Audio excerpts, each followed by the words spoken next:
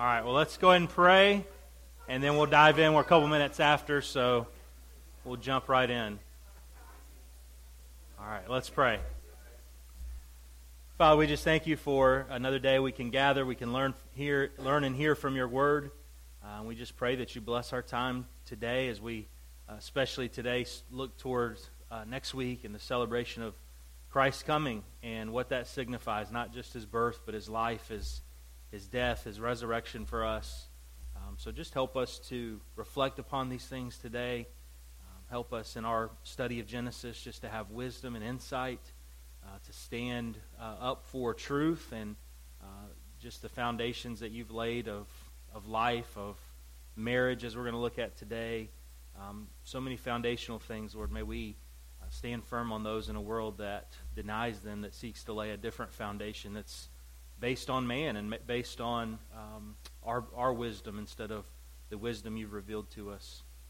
So God, we just pray you bless our time. We pray for the classes downstairs as well. You bless their conversations, their study of your word. That you be with our service and our time of worship through singing and worship through hearing from your word.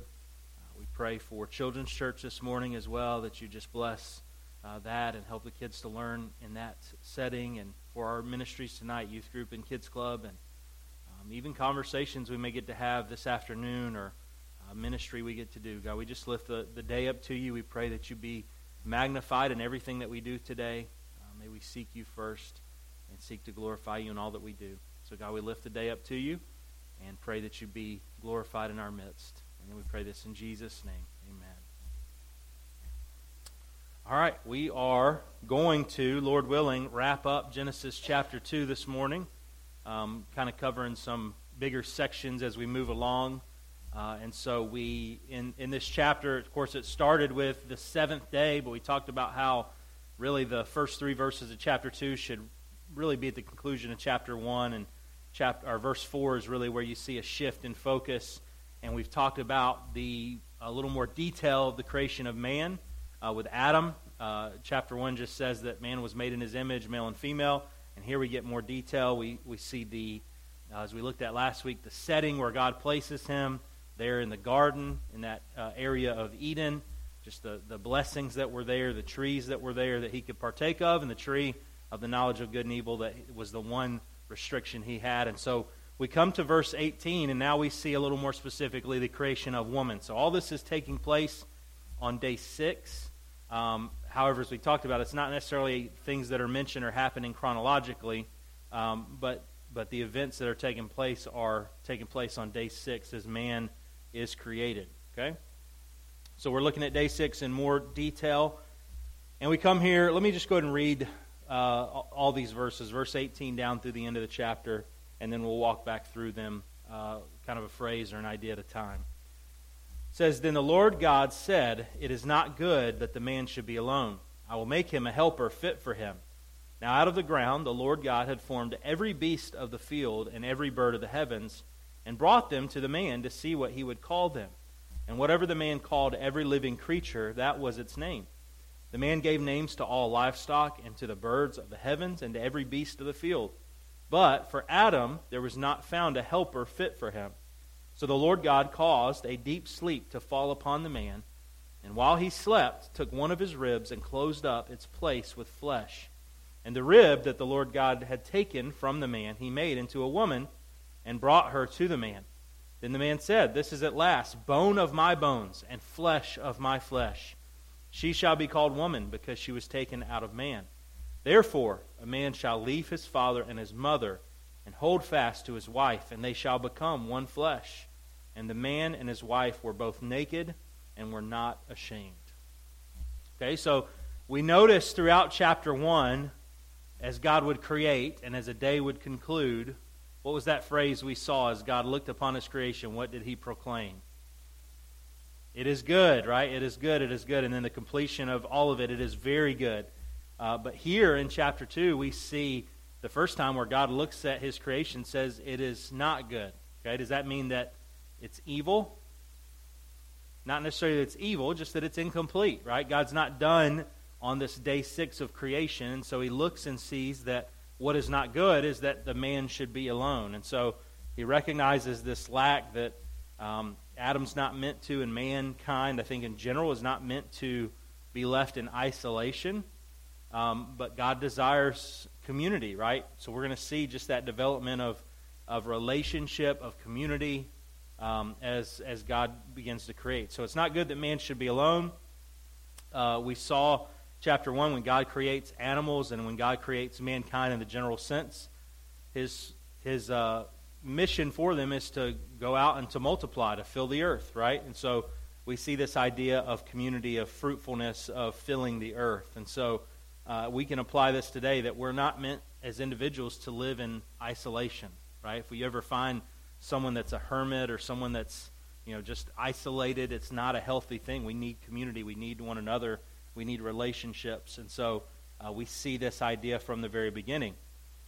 So God determines it's not good that man should be alone. So God says, I will make him a helper fit for him. Anyone know what is this idea of a helper that's fit for him?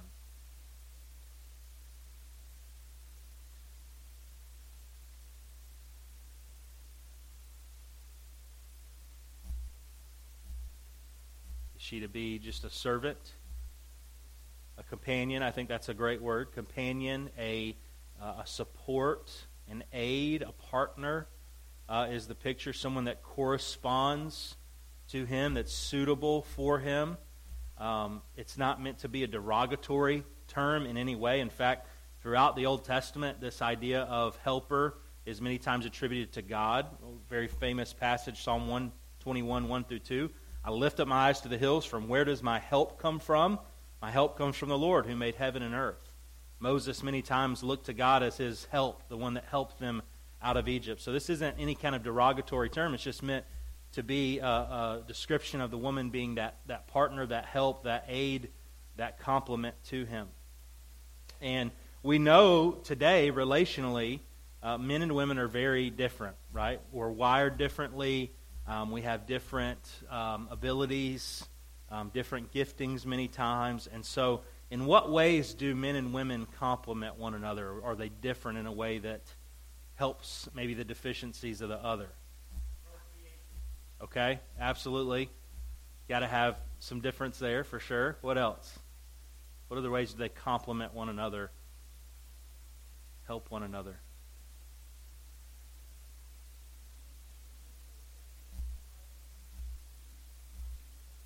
Okay. Right. Yeah, in a general sense, men are typically bigger, stronger. And why is that? They're meant to be the protector of the home, right? They're meant to be the one that's that leader, that protector in the home, okay? Not to say every man is stronger than every woman, right? But just in a general sense, God's designed it that way. What else? What other ways do men and women complement one another?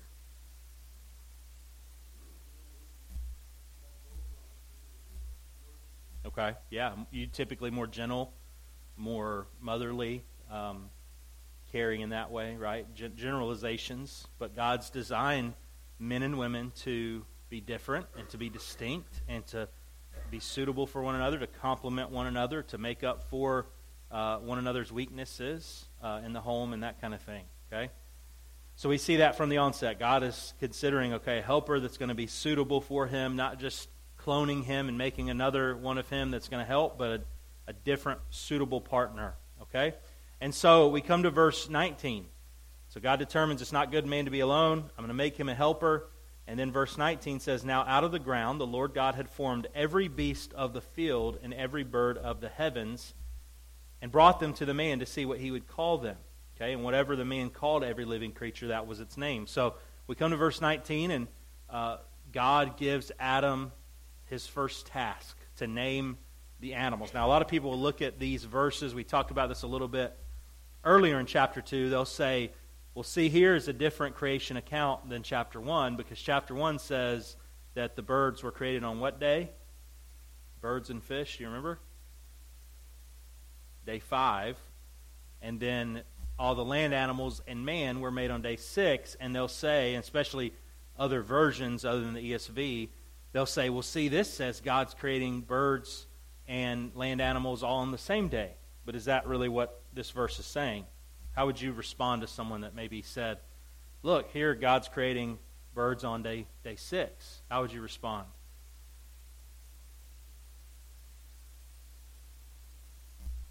I think the ESV does a good job of translating this. Other versions, not as much. There's a key word in there, verse 19. Okay, that's a past tense word. Another one, though, is what I'm thinking of. Does it say that now God made? Had formed, right? So it's past tense. Now, again, the perspective of chapter 2 is the man and things in creation relating to him. And so all it's saying is, now God had he had, of course, made the animals prior to man, and he had made the birds, and now he's bringing them to the man to name them. Okay, so it's just simply saying God had done this, and now he brings these animals to Adam to name them. Others who question God's word would say, well, it's impossible, because all this happens, it would seem, in day 6. That's when God made mankind, and it mentions male and female. So it seems all this has taken place within the window of a 24-hour day, as we talked about in Genesis 1.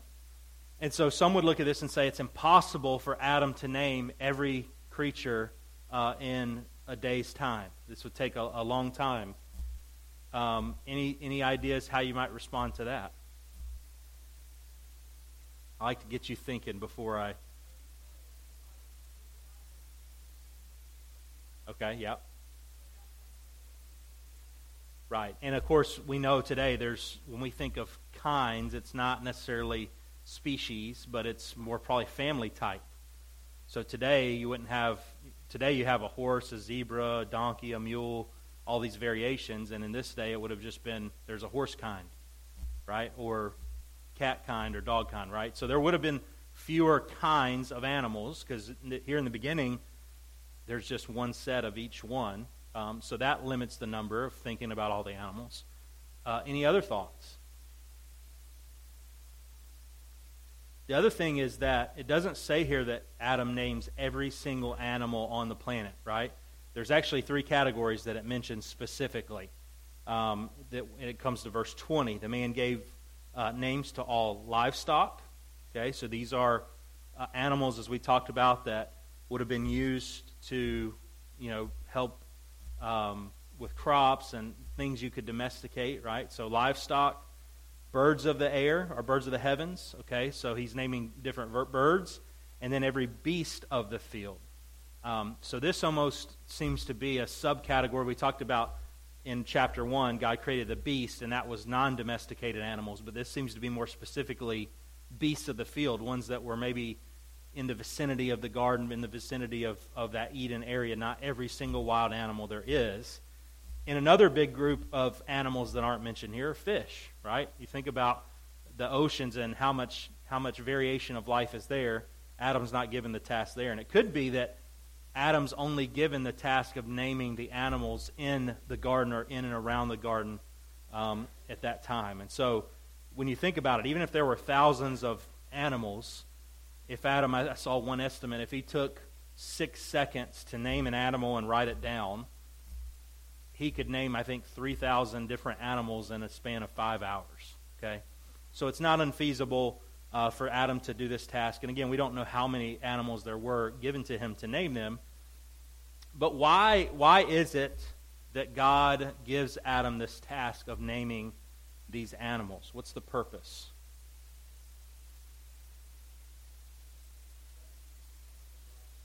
Okay. Absolutely.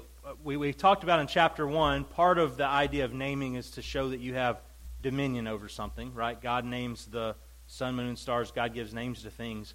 Here, there's an aspect of Adam has dominion over these animals, and so he's the one that has the right to name them. But absolutely, I think part of this is to demonstrate to Adam, to show him that he's lacking, to show him his design of having pairs. I thought it was interesting because we don't know at this point. God's looked at creation and he said it's not good for man to be alone, but we don't know, did Adam feel this way? Was Adam lonely at this time? And so God may be using this naming of the animals to show him his need. I like the way R. Kent Hughes put it. He said, to prepare the needy bachelor, God initiated an awareness program. So Adam very quickly becomes aware of his need as he sees these animals come, and every animal has a pair, a corresponding mate. And he keeps looking at them. None of them correspond to him. He doesn't have a mate, and so he realizes that and it says that in the end of verse 20, for Adam there was not found a helper fit for him. So he realizes, it seems, his need, his loneliness. He realizes God's design to have these pairs together.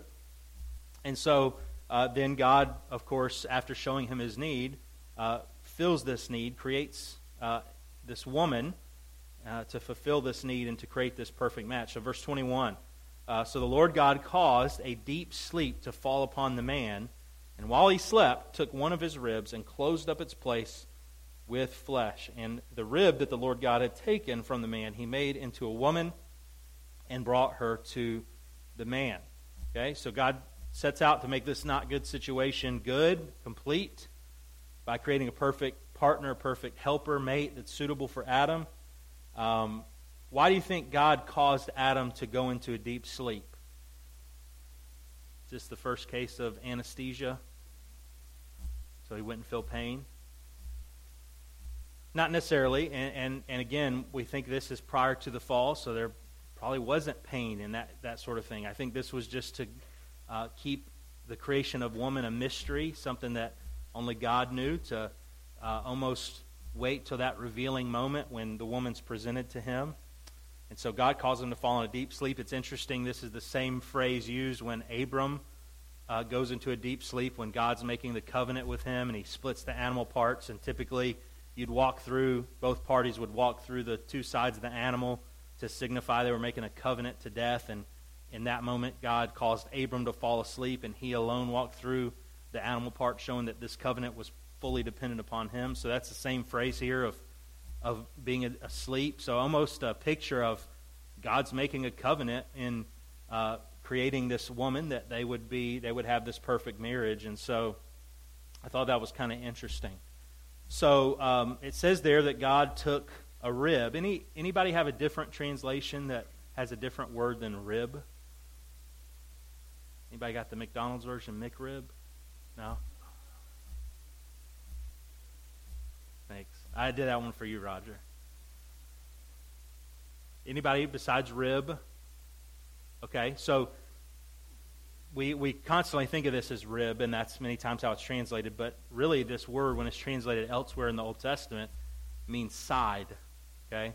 So we could look at it as not just maybe specifically the rib, like a bone, but it seems, as Adam professes, bone of my bone, flesh of my flesh, that it's more than just a bone. It's flesh, it's blood, it's bone, it's part of his side that God takes, that God then closes that flesh back up and then uses that to form the woman. So why did God create woman from Adam's side and not in the same manner that he had created the animals and created Adam out of dirt? Why not just say, all right, Adam, you have a need. I've done this before. Let me take some dirt and mold you a woman. There you go. What's the significance of using Adam's side?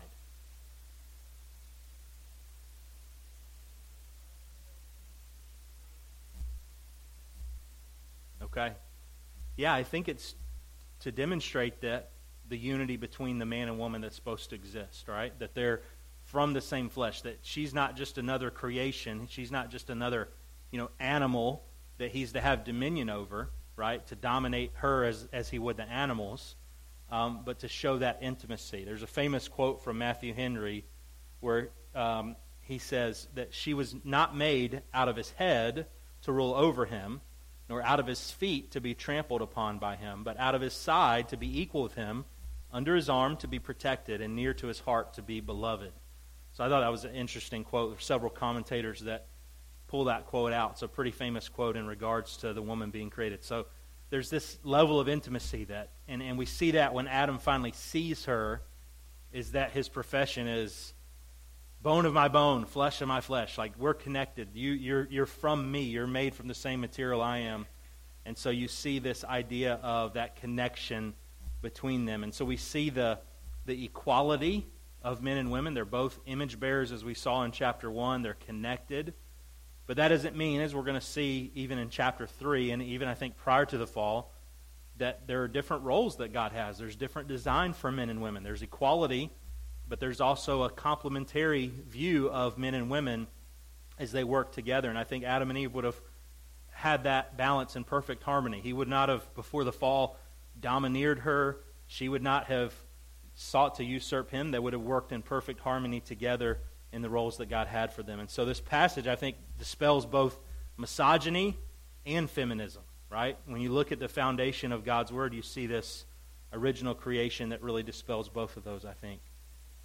So after woman's created, we see just this beautiful picture in verse 22. It says, "And the rib that the Lord God made, or that God had taken from man, he made into a woman and then brought her to the man." So just picture this scene of God he's created this woman. Adam's realized his loneliness.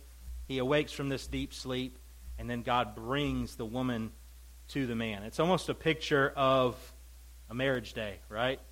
And if you're married man, you can probably remember that moment where you saw your bride on that wedding day. I remember that time seeing my wife for the first time in her dress, knowing this was our day, and just the emotion that wells up inside of you. But imagine this is the first time Adam's seen his wife altogether, right? Seen even a woman altogether. And so we see this amazing scene of almost like a father leading his bride to the groom, right? God is taking this woman and presenting her to the man. And then we see his words in verse 23. This is at last, and these are the first recorded words of Adam. He named the animals prior, but we don't have any record of his speech. So the first words of man are really a poem celebrating God's creation and this woman. This is at last bone of my bones and flesh of my flesh. She shall be called woman because she was taken out of man. And so just like in English, man and woman, right, are there together. In Hebrew, the word for man is ish, and the word for woman is isha, so out of man. So English has done a good job of retaining that idea of woman is taken out of man, okay? And so we see this profession of God's creation and this provision of the woman. She's going to be called woman because she's taken out of man. Again, they're forever connected, okay? Then we come to verse 24. Therefore, a man shall leave his father and his mother and hold fast to his wife, and they shall become one flesh. So not only is this just a special creation in the beginning, this becomes the foundation for marriage throughout time, right? Throughout man's existence, okay? So let me ask this question. Whose words are these in verse 24? We know ultimately that they're God's words because it's Scripture is inspired as God's word. But is this a continuation of what Adam's saying? Is this God presenting the woman to Adam and saying, therefore a man shall leave his father and mother? Or are these the words of Moses, the author of Genesis? What do you think?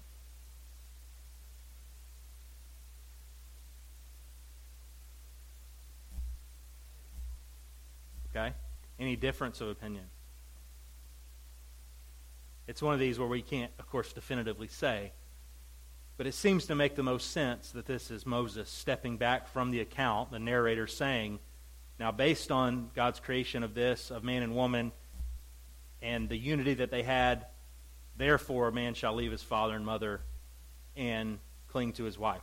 Well, first of all, because Adam and Eve don't have a father and mother to leave, right? So Adam wouldn't be saying this. He has no perspective to say you're leaving father and mother.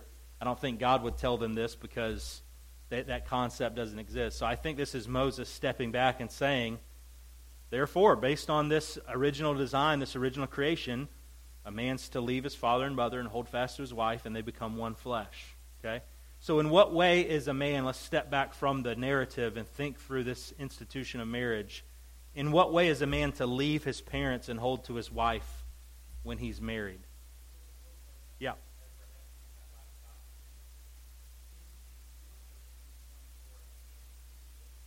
Yes. Differently. Okay. Yeah, 24 says, therefore, a man shall leave his father and his mother and hold fast to his wife, and they shall become one flesh. What does the NLT say? Okay. Okay, and I like that too, because that gives the perspective of Moses saying, as he's writing Genesis, it's a narrator's note. This is why. This explains why we have this institution of marriage, because based on God's creative order. Is that how you kind of take it as well? Yeah, I like that. So, yes. Yep. Yes, as God's words. Yep. Right. And so that's why I think that I think the view is that Jesus is saying these are inspired words of God, not necessarily his direct words. And I have that quote in there because a lot of people today will say, you look at Genesis chapter 2, say this is the foundation of marriage. One man, one woman for life, right? This is the foundation. And even though later on in Genesis you see a man with multiple wives, this was never approved by God. It was never something that, in fact, what you see is the disunity, the discombobulation of a family that has multiple wives and they're not getting along and this and that. And of course we know, it's not two men, it's not two women, it's a man and a woman for life. And so Jesus, a lot of people will say, well, Jesus never said anything about homosexuality, right? Which again elevates Jesus' words above the rest of God's words.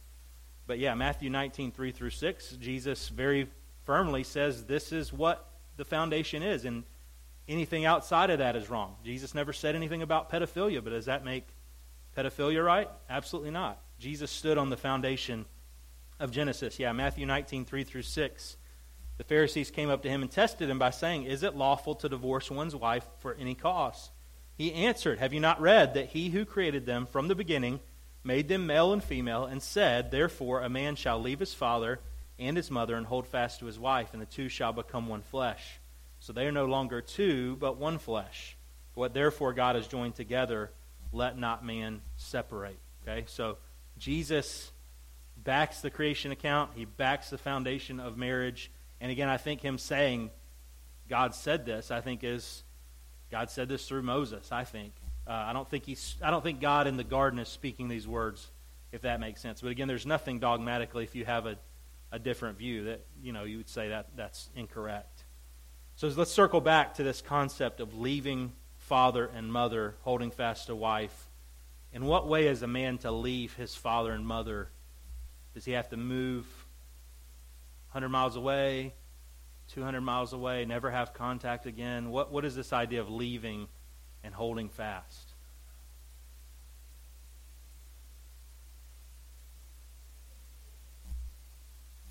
Okay. Uh-huh. Right. Yeah.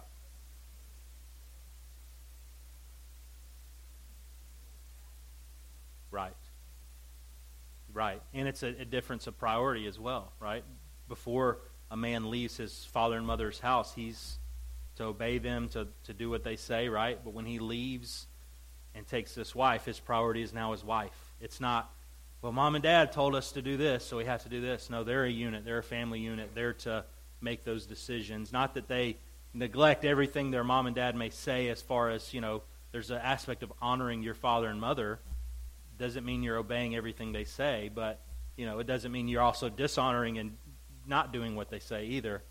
And so it's this idea of, and what you see in Genesis and throughout different cultures even today, when people get married, they don't leave. They don't even leave the household. They have, their family is there. You see that with Abram and his kids. They're all right there in the same vicinity, kind of living in the same environment. So it's not a leaving physically of, well, you got to move at least 50 miles away. Now, sometimes that can be healthy today. To break that, you've probably seen it where a couple comes together and mom and dad don't know how to let go and let them leave and cleave, right? And so there's a health in stepping aside. You're on your own in a sense. You're making those decisions. You're a new family unit. There's got to be some of that separation, okay?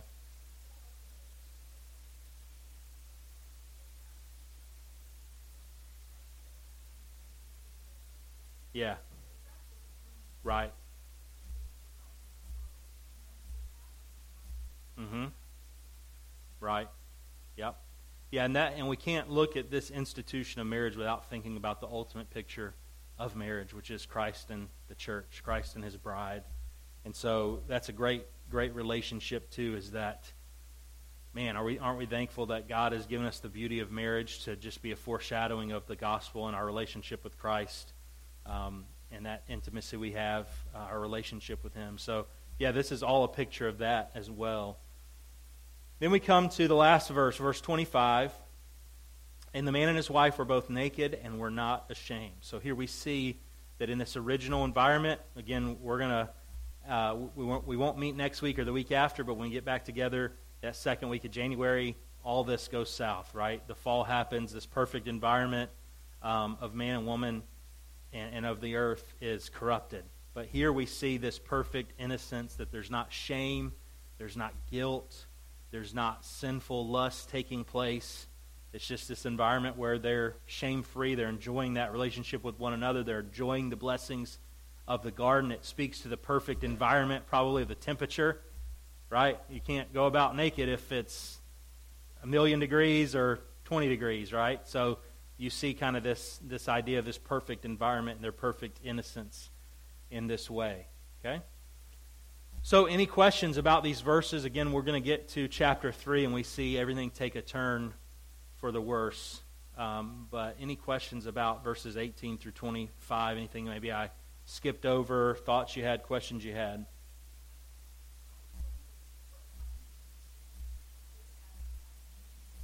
Yeah.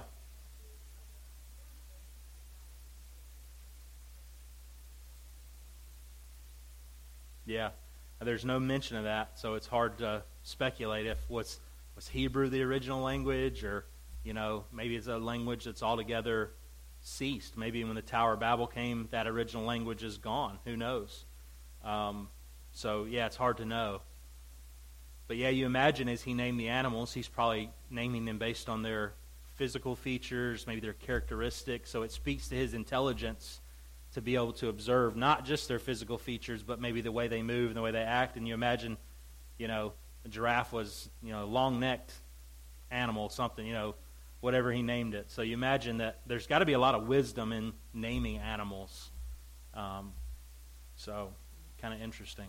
Any other questions or thoughts?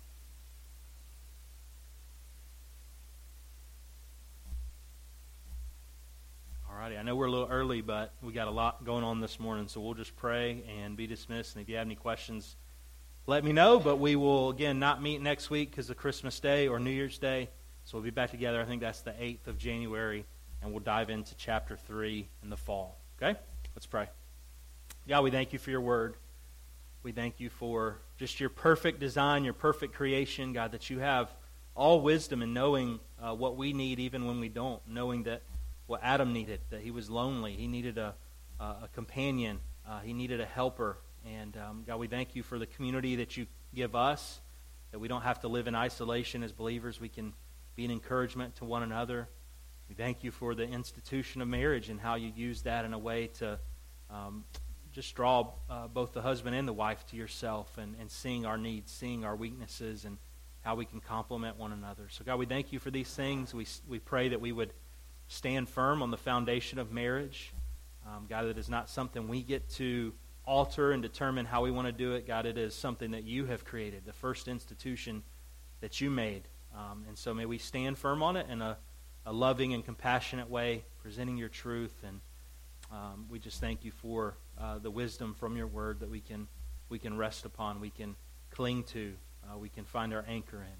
And so, God, we just pray we'd meditate upon these things. We pray for our service, that you would help everything to go smoothly, and that you would just challenge us from your word and the insignificance of the shepherds, and how, Lord, we may be insignificant, but we can have a relationship with you and proclaim the good news of what you've done.